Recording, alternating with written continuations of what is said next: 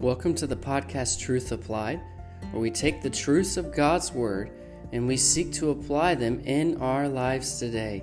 Thank you for joining us for the podcast, and we look forward to what God has for us today.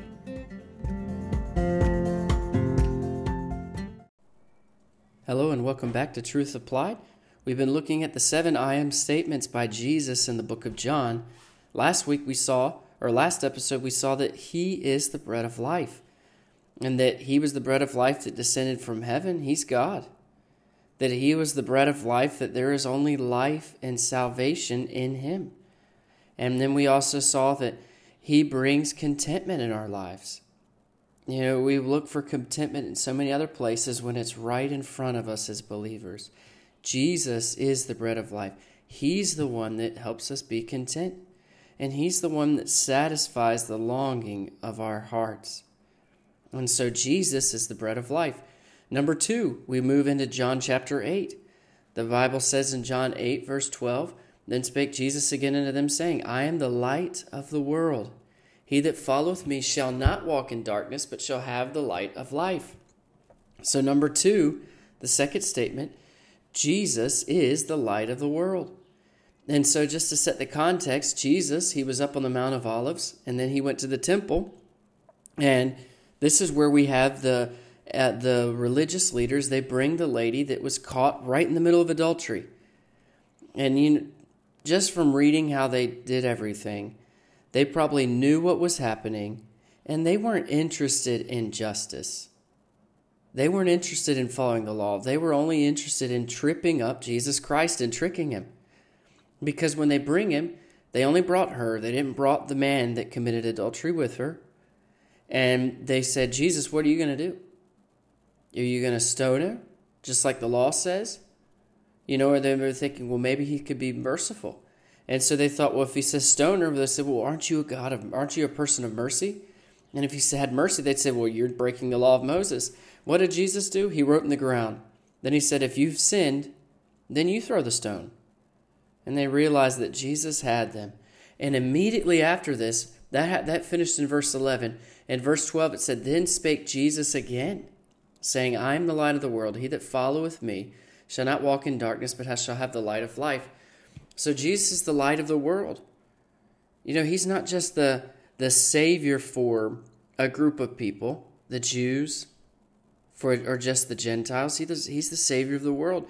It's Christianity. So many people in the world, I know not as much here in the Dominican Republic, but even in other places, especially in the Eastern countries, they think Christianity is a Western religion. But Christianity is not a religion for one region, because we serve a Savior that's the Savior of all.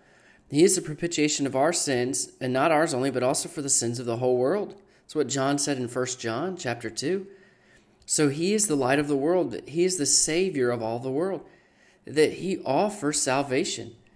He that followeth me shall not walk in darkness, but shall have the light of life. He is the light of the world, and He has life. We hit on this a lot last episode, how He's the bread of life, that there is life in Him. And I was doing a study here in the Dominican in our neighborhood, and we were talking about the 4 things that you need to survive. You need air, you need water, you need food, and you need light. And it's interesting. We talked last week, Jesus is the bread of life. He's the food. He's the light of the world. He's the light. We need these things to survive. And there's only life in Jesus' name.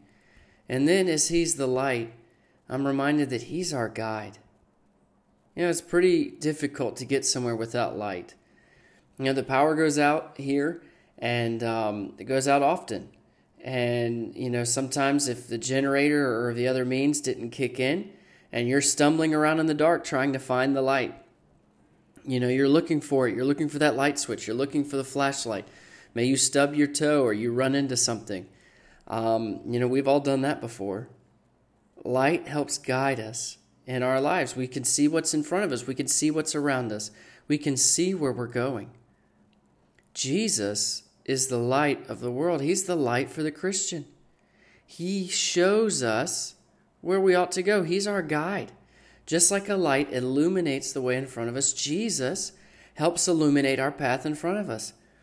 We look to him in salvation, but we should look to him in our daily lives and guiding us each and every step of the way. You know those interruptions in your life? God allowed them.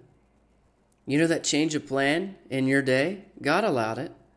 He's the light. He's guiding us. He has plans in everything. We should trust in him with all our heart and lean not on our own understanding. Acknowledge him in all our ways, and he will direct our path. He is the light of the world, not just in salvation, but in guiding us in our each and everyday lives. Remember, as you serve the Lord today, that those interruptions, those appointments, those were divinely given to you because Jesus is the light. He's our guide. We should look to him as we go about our each and everyday lives.